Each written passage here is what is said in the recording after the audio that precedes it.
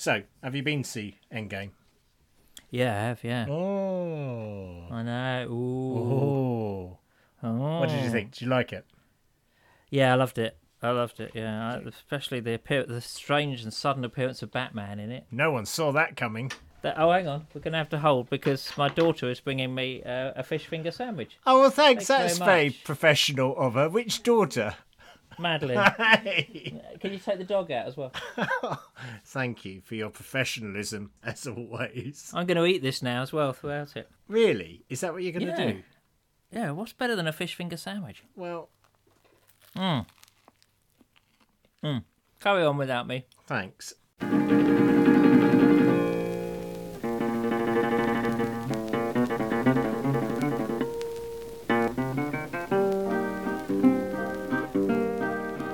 Hello, everyone, and welcome to episode 67 of the Mid-Faith podcast. My name is Joe Davis, and there with his mouth full of fish finger sandwich, not that far away really, is Nick Page. Hello, Nick. Hello. I can't believe you're scoffing. This is meant to be professional. All right, you're not supposed to share this kind of thing, are you? But I fast, and this was a fast day, and I'm starving.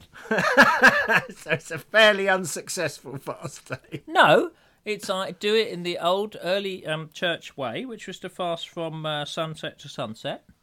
Well, I can't quite do that, but Excuse me if I don't look at you. Your halo is blinding me. no, I knew there's no way around this, is there? I can't keep You it couldn't secret. But podcast on an empty stomach. tell me about how you are and all that stuff, and I'm- what films you've been to see while I eat this. Well, I went to see Red Joan, which was excellent. I went to see Captain Marvel, which was...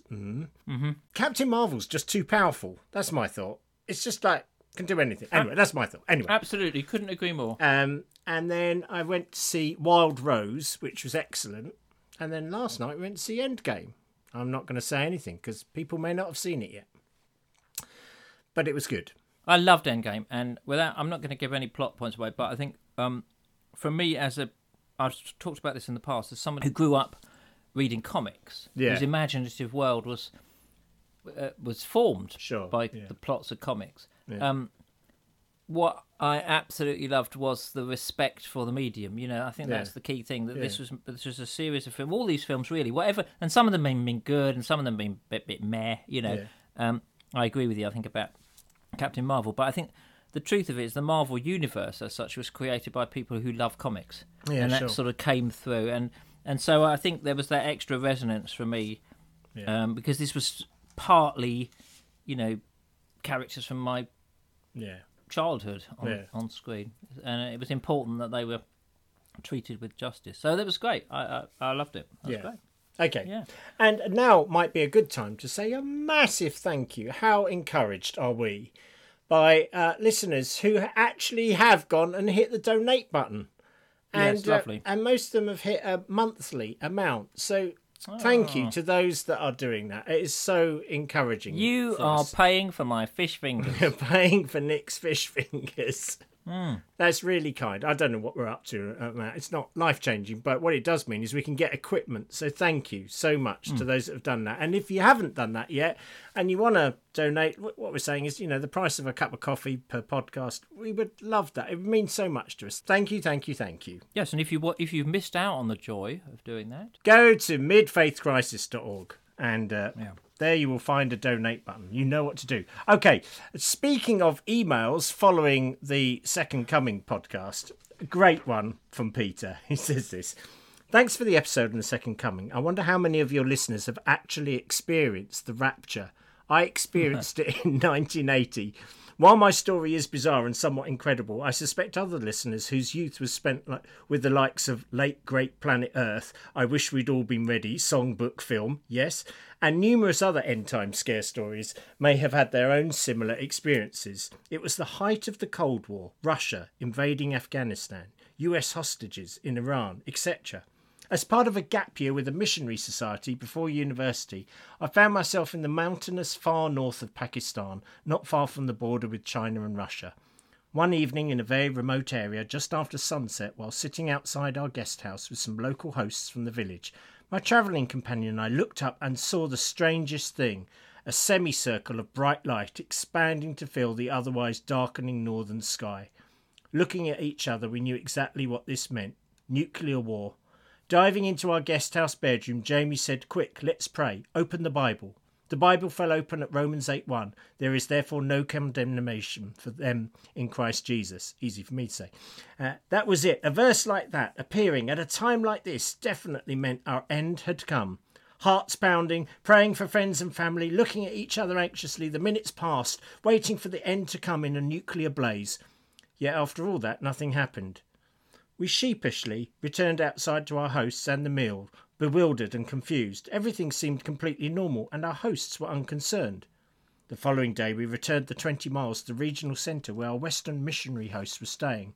Arriving at the gate to their compound, we knocked on the door, knocked again, and no answer. But there was always someone in. Still no answer. Looking at each other, we now realised the meaning of last night's events. It had been the rapture, and the missionaries had been taken, and of course, we'd been left behind. He says the postscript to the story is that the missionaries eventually returned from wherever they'd been. The strange phenomenon in the sky was reported in the media as being the testing of a Russian defensive laser system, and nearly 40 years later, I'm still waiting. Marvellous. Anyway, Peter, thanks for that incredible story. That is brilliant. And we're recording this slightly early because I'm going to Ireland. You are? In fact, I'm going to an island off the coast of Ireland. And what are you doing on an island off the coast of Ireland? Well, here's the thing. I'm going on a writing course, but it's not like a normal writing thing. It's like it's 8 writers, 8 artists. That's the theory, and you sort of basically commune with nature, right? Nice, I love it already. You make your inks and your pens. And your now I get why you love this. And no, you don't make them out of nice stuff. You make them out of twigs and things, and bird dropping or I don't know what. And it's all about getting the wild back into your writing. Do you wear clothes? Well, I might have to here. I don't know. Normally I don't, obviously. But the thing is, it's so out of my comfort zone. Really? It really is. Oh yeah, I don't. You know me. I like a comfy chair and a pub. And you're very unsociable. Yeah. Yeah. And I got to spend time cooped up with these people, in going out romping in the wild. But the reason I did it, the reason I've gone on it, is because I looked at a lot. I got to a point in my work where I was thinking, I am just stuck. I've just been doing the same things. I've sort of plateaued, kind of thing, and I want to do something different, something disruptive. Yeah, that's good. And I looked, and I thought maybe a course, maybe we'd do that. But I looked at a lot of courses, and frankly, I've been a writer for a long time. They weren't really going to teach me anything I didn't know or hadn't already taught others. Yeah. Whereas this one seemed genuinely kind of, throwing a rock into the pond kind of thing. So, and what do you hope to get from it? I don't know. I think it's going to go one of either two ways. I think either it is going to be transformative. Yeah. And I will find a new voice and a new way of writing and a way forward. Or I'm going to get lots of funny anecdotes. Yeah, and there's going to be as many double entendres in your books as always. So I don't know really how that's going to work. Or it's just going to be a bit strange for a week, Anyway, I think we'll report back on it on the next podcast. We'll sort of talk about it and see how it went. Great. But it got me thinking. The reason I was doing this, and I have had conversations with you off air about things, is it got me thinking about work. Yeah. And I thought that's what we might talk about this episode. Yeah. That's a great idea. Because I did part of it, and I suppose part of why we set up the donation page was because we want to do this better as a piece of work. But part of me doing this thing is just sort of because I feel my work has got into a bit of a stale place. I'm just there. I'm not really doing anything different. Yeah.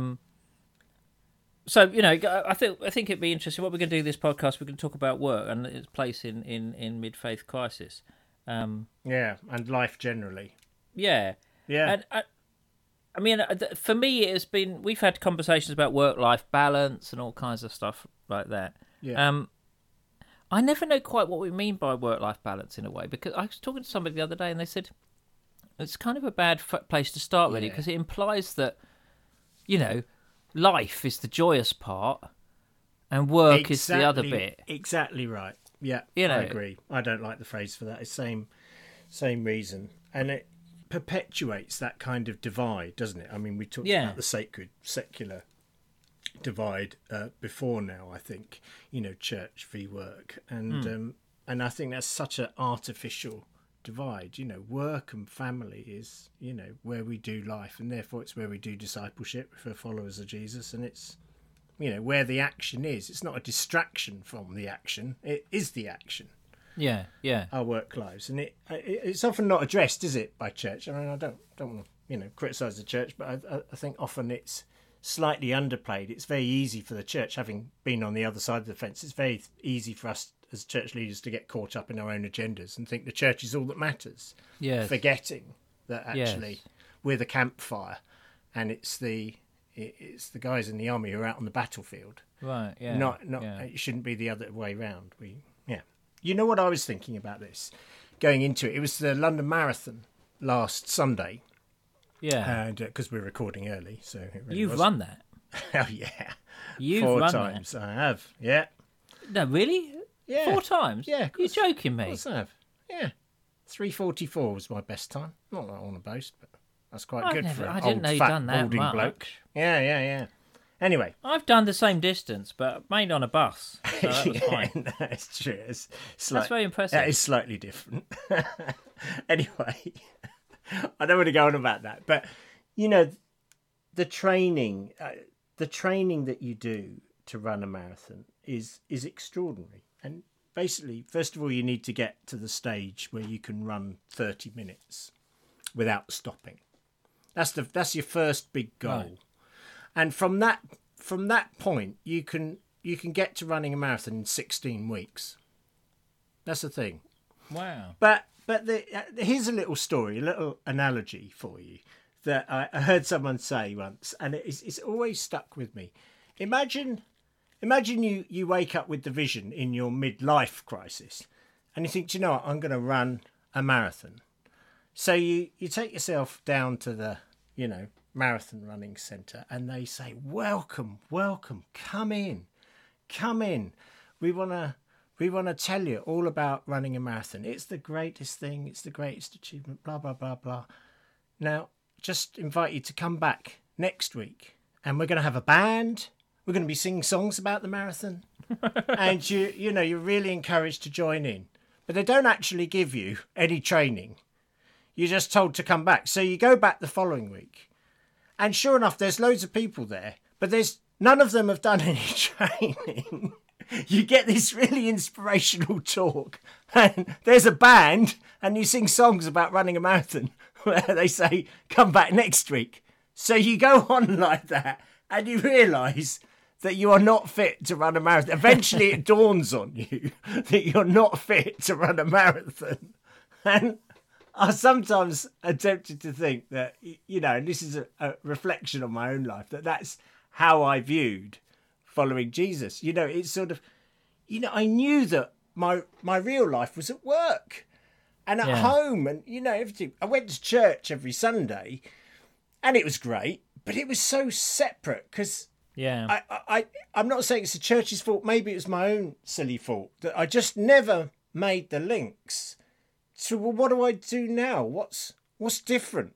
What's different about me this Monday morning to last Monday morning? How's the training going with following Jesus? Am I kinder to people? Am I more forgiving? Am I more patient? Or am I exactly the same, only possibly a bit grumpier or angrier with people? And I suppose that's where, the rubber really hits the road, because what I now see post mid-faith crisis, I suppose, is that actually, the role of Jesus in my life is my coach.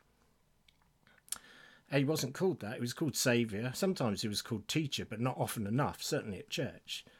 But he's there to coach you for the real action of life.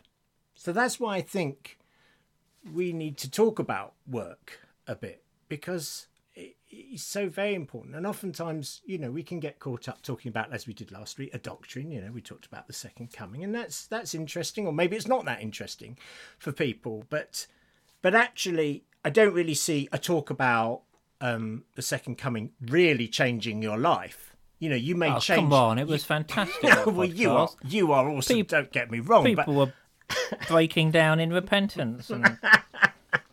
Well, obviously there is that. I hadn't thought that through. You're right. Yeah, they were certainly repenting of listening to it. Yes, as is so often the case when one of us speaks. No, but it really is important. And we talked about the that hierarchy, didn't we, before, of jobs that is. Yes, it's never really talked about, but it's No. implicit in the church, isn't it?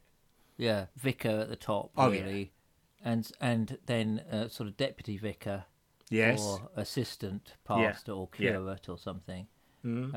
Missionary. Missionaries get in there. Missionaries, they sort of get in there, don't they? Because they're doing demanding stuff, but obviously they don't get quite the same status because they are in fact missionaries. Yes. So they've got to go. They've got to go to foreign. Didn't make it as vicars. Yes. Yeah. That's right. So, and then sort of it goes down. Then the rest of us, at the bottom, authors and celebrants, right at the bottom. Yeah, quite rightly. But this goes back a long, long way, actually, way back to sort of the formative years of the church when they were trying to grapple with Jesus' command, "Be perfect." The idea that you could, in fact, be perfect. And they were grappling with how do we do this? And the way they came up with was that that command only really applied to a certain group of people. It to the clergy, in fact, to those who could spend the time doing that. And so there was a gap straight away between the perfect and the imperfect, between clergy and laity. So that you couldn't expect the same things of them. Now, in some ways, it was harder on the clergy because it was more. There were more demands on them. But as is the way with human nature, that was sort of got round in one way or another. But it really does go back a long way. It's not a new thing to view that somehow, if you're a labourer, you're not on the same scale of importance to God as if you're a monk or a priest, certainly. Yeah, I agree. And I mentioned before that time there was this prayer sheet in a church I was working for, and the back of the prayer sheet was prayers for the ministers, which always struck me as odd when we had like a very senior police officer in the church, and we had people working for the NHS and teachers, and we had mums looking after kids, and we had all these people who could really do with prayer. We were praying for the ministers, and what were they doing? Well, this week we're leading a prayer meeting. Could you pray for that, please? Yes. I'm not joking. What is prayable about is quite interesting, isn't it? Because people will ask for prayer for, I'm going to talk to this meeting or that meeting, or I'm going to do something holy, so I'll ask for prayer on that. Yeah. But I won't ask for prayer if I'm, I don't know, fixing somebody's boiler or saving somebody's life in the surgery or doing all that kind of stuff. That's not seen as a reasonable thing for prayer. I know. When I used to be a church leader, I was being prayed for all the time. People were saying how much they're praying for me. And then, in public services, I was getting prayed for things. And now, all I do is, funerals. And, maybe I'll do a couple of funerals for suicide victims in 1 week. And maybe I'll do a couple of other funerals. And so, but, as far as I know, no one's praying for me anymore. Because that job's not particularly important, is it? So that's the disparity I feel. But that's the thing, isn't it? So there's this huge amount of people's lives that goes unseen, and it goes undervalued by ourselves as well. Absolutely. And yet it's so important for us. I kind of fell into a trap a while back when I wrote the book on midlife crisis, Dark Night at the Shed. Yeah. And I talk in there about how we can make a god of our work. Yeah. And that is true. It's very easy to make a god out of anything. You just put it on a pedestal and expect miracles out of it. And we do that. We kind of think that our job, finding the right job, is going to solve all our problems. Going to do that. Yeah. And so we make sacrifices to this god. We sacrifice time, and we sacrifice, other things that we would rather be doing. We sacrifice, various parts of our bodies. No, personal lives. There are all kinds of stuff. Yeah. and work, at the end of the day, your work does not love you. You are replaceable, and it will not bring you the joy necessarily that you think of in that sense. But equally, somebody said to me on one of the retreats I was running on this, he said, yeah, but work is important. It does really matter to us. Yeah. And he was right. It's where you spend most of your time. Yeah. Yeah. So how do we get that thing right about it? How do we view it correctly? How should we sort of look at work? Yeah. I mean, I've had to think about this a lot because I have re-entered the workplace in a way. I mean, you've gone to a very different place of what you do, but part of my week is spent in an office with a lot of people. Yeah, that must be so hard for them. Well, funnily enough, it's the other way around. It's really hard for me because when we were working together back in the early 90s, when I was last in an office, I noticed that the one thing that really irked me about working with Oasis and all those people there were all idiots. Everybody was. I was the only one who had things right. Got a point. And then 20 years later or so, I go back into an office, and they're all idiots. And Nothing's they're still changed. wrong. Nothing's changed. I can't figure that one out, Nick. I can't work that one out. How does that happen? So let's talk about your spiritual formation at work. Well, that's the thing, isn't it? So joking aside, obviously they're not all idiots. Most of them are, but no, they're not. But joking aside, that is what I've had to learn is that work is. I think it was Willard who called it the furnace of spiritual formation or something like that. It is the place where one of the key places where you will be formed. Yeah. Absolutely. As you were saying, where you learn to run the marathon, because that's what you're doing there. You're running it. You're not talking about it. You're actually doing it. And so to be in that place, I think it's presented me with a lot of realities about my own behaviour. Yeah. Realities about my own defensiveness, my own anxiety about status, my own insecurities. Yeah. Yeah. They all come. Absolutely. And that's why it's so good to do the work on yourself, and by that I mean, whether it's the Enneagram or, I know we've gone on about that a lot, but whatever it is, discover yourself, discover the stories you tell yourself. Don't wait till you're bristling up against other people at work. Find out where, you've got some stuff you need to deal with and work through, whether that's prayerfully or in counselling or therapy or with a friend or however you do it. There's all of us have issues, and the time they come out, it's not when we're on our own, just pottering around by ourselves. It's as soon as we start working with another person, basically. Yeah. I mean, actually, that's interesting you saying about that, because I think work is one of those places where those stories arise. There's, for me, because going back to working with a lot of people, wondering where do I fit in, how does this fit me? You can end up telling yourself some stories about yourself in the work context that aren't necessarily true or aren't necessarily real or anything like that. But because it's such a big part of your life. So I've worked, for example, a lot with blokes who've been made redundant. Right. or who felt sidelined at work, because it's pretty hard when you get to a certain age. Yeah. I think it does happen. You suddenly turn around one day and either you've got to the point in your work where you thought it was going to deliver everything. So you've climbed to the top of the corporate ladder and discovered it's leaning against the wrong wall. Yeah. That's the Or you find that you are in a dead end, and you turn around one day and you realise that your new head of department is a 14-year-old with a degree in Lego, and that is particularly upsetting.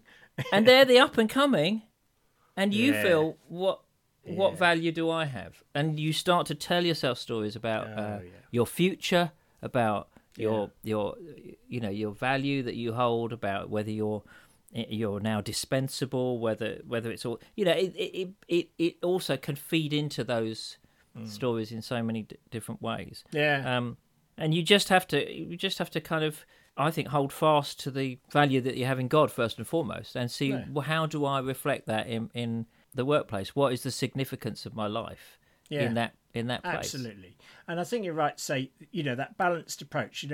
Work isn't the most important thing. It doesn't define you, but it is important, and it's that thing. And also the other blindingly obvious statement is work is hard. I mean, even people who love their jobs wake up some mornings and just go, oh, I got to work. I know it's this lovely idea that we wake up every day and go, wow, I get paid to do this. What a privilege. I'm so happy. But I don't actually know anyone who does that every day. I know people who do it some days. Yeah. But I do that some days. And then the rest of the days I think, oh no, I've got to get out of bed. And why me, Lord? So I think one of the things we can just try to redress is the balance to people and say, whatever you're doing, whether you're saving lives as a doctor, that's really important. Or whether you're clearing up litter from the street, that's really important. Whether you're a mum with kids, I can't think of anything more important. Whatever work you're in. There's this guy in Mexico called Victor, and my brother lives out there. You all know the story about that. And we go out there, and he works the gate to get into one of the beaches. It's one of the lowest paid jobs, I understand, that are out there. But he is an absolute joy. He just has a smile on his face, and he talks to people and he welcomes people. You don't have to do that just because you're paid. But he does it. He radiates this kind of positive energy. And do you know what it does? It makes you feel better.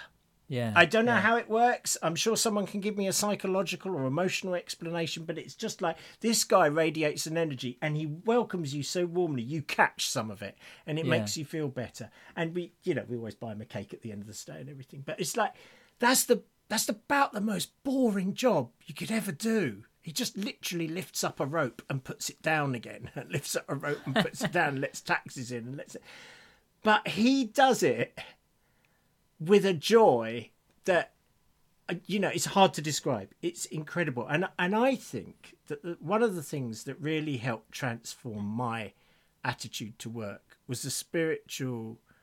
There's several, but one of them is definitely the idea of secrecy. And I think we may have mentioned this before, the inner James Bond.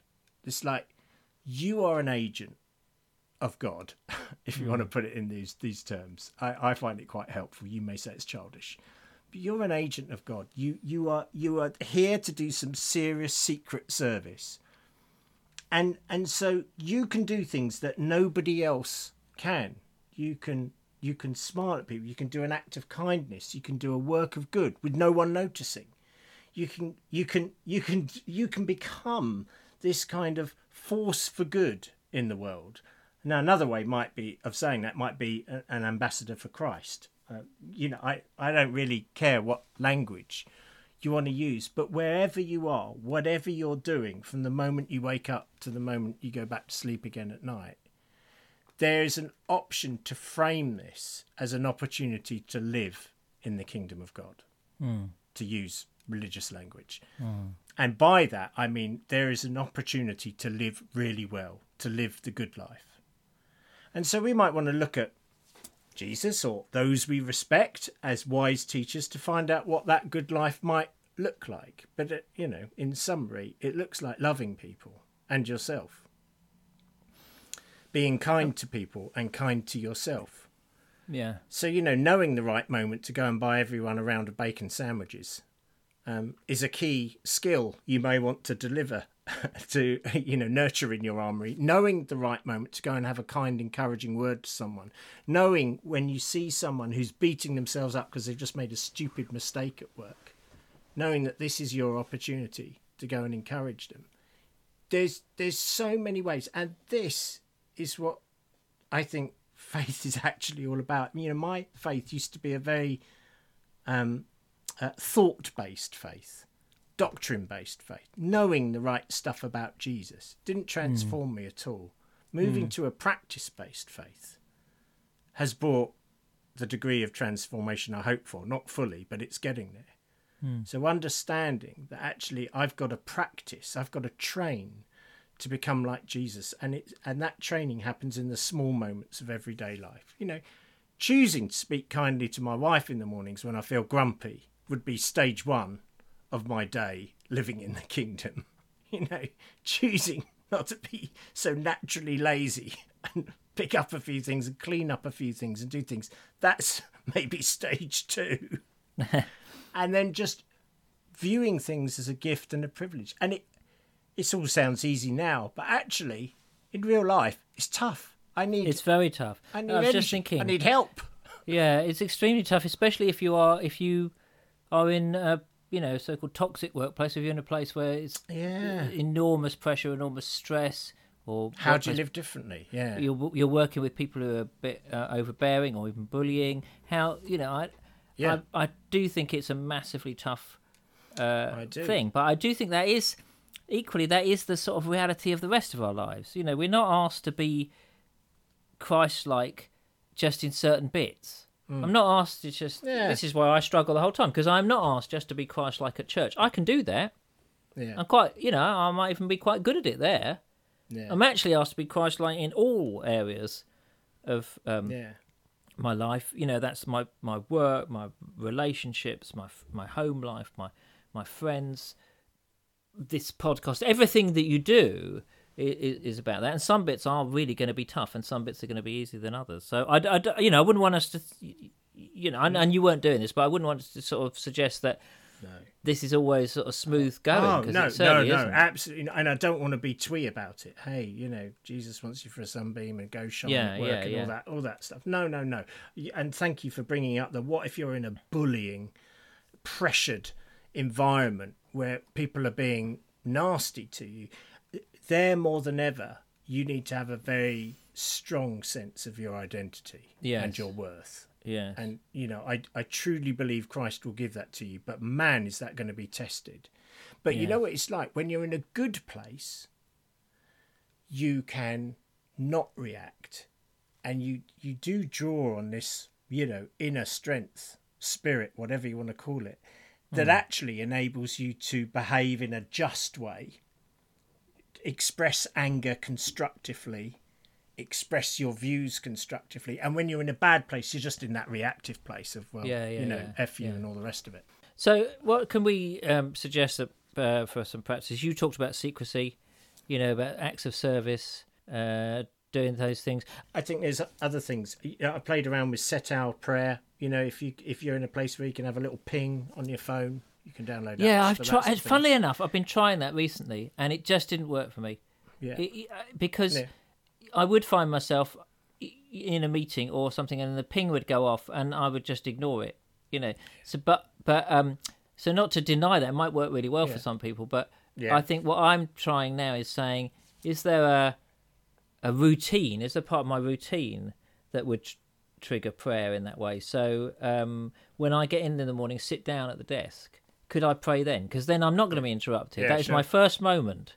Yeah. So if you did it every time you sat down at your desk, you prayed something, that would be a good trigger as well. And the other thing is, as ever, don't try and run a marathon straight away. You're in training. So step number 1, I would say, for a lot of people, and this always gets a laugh when we used to do this in spiritual formation groups, is just go 24 hours without saying anything negative about anyone. Yeah. And, that's impossible for some people. I've never done that. No, obviously. But go 24 hours with a view to never doing it the rest of your life, I would say.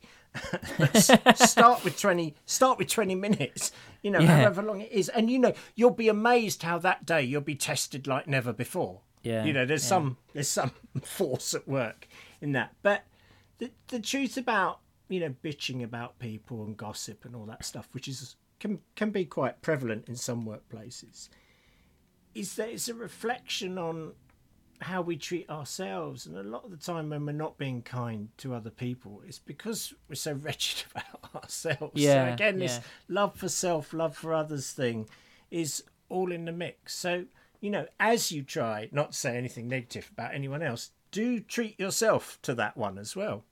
No calling yourself stupid, clumsy, any of that nonsense. Yeah. You don't have to join in, do you? I mean, I think I've been, not at the moment, but in past times of my life, I've been in places where it's almost like that negativity gets into the air conditioning, and it just spreads around, and and everybody catches it like a virus, and there's almost nothing you can do, and it takes quite a bit of strength, in fact, to sort of stand up against that and to go in a different direction. It really does, and you risk being put outside of the group or being seen as a holy Joe or whatever. And that's very difficult. But there is something about people who are truthful and who act with integrity that is incredibly inspiring, and being known as someone who never badmouths anyone, earns you trust in the workplace. So I think there's a lot more to be said about this, and I'd love to hear what listeners have got to say about this. Send me an email, joe@midfaithcrisis.org. I'd love to hear from you about how you integrate faith and your love for God, let's use that term, into your work. And in the meantime, remember, you are an agent of goodness in whatever place you are, in your home, in your in the unemployment centre. Not that we have unemployment centres anymore, but wherever it's all gone digital, mate. Yeah, wherever you are, you can be an agent of goodness. There's a role for you. There's a purpose for you. Great. Well, that's more than enough for this episode. Thanks ever so much for listening. Yeah. We'll be back in a couple of weeks' time. We will, and you'll have been in Ireland. I'll have been in Ireland, on an island, near Ireland, and I will come back probably quite wet, I would have thought. We cannot wait to hear about it. Wet and windswept. Anyway, we'll see you soon. Thanks very much for listening. Thanks, cheers.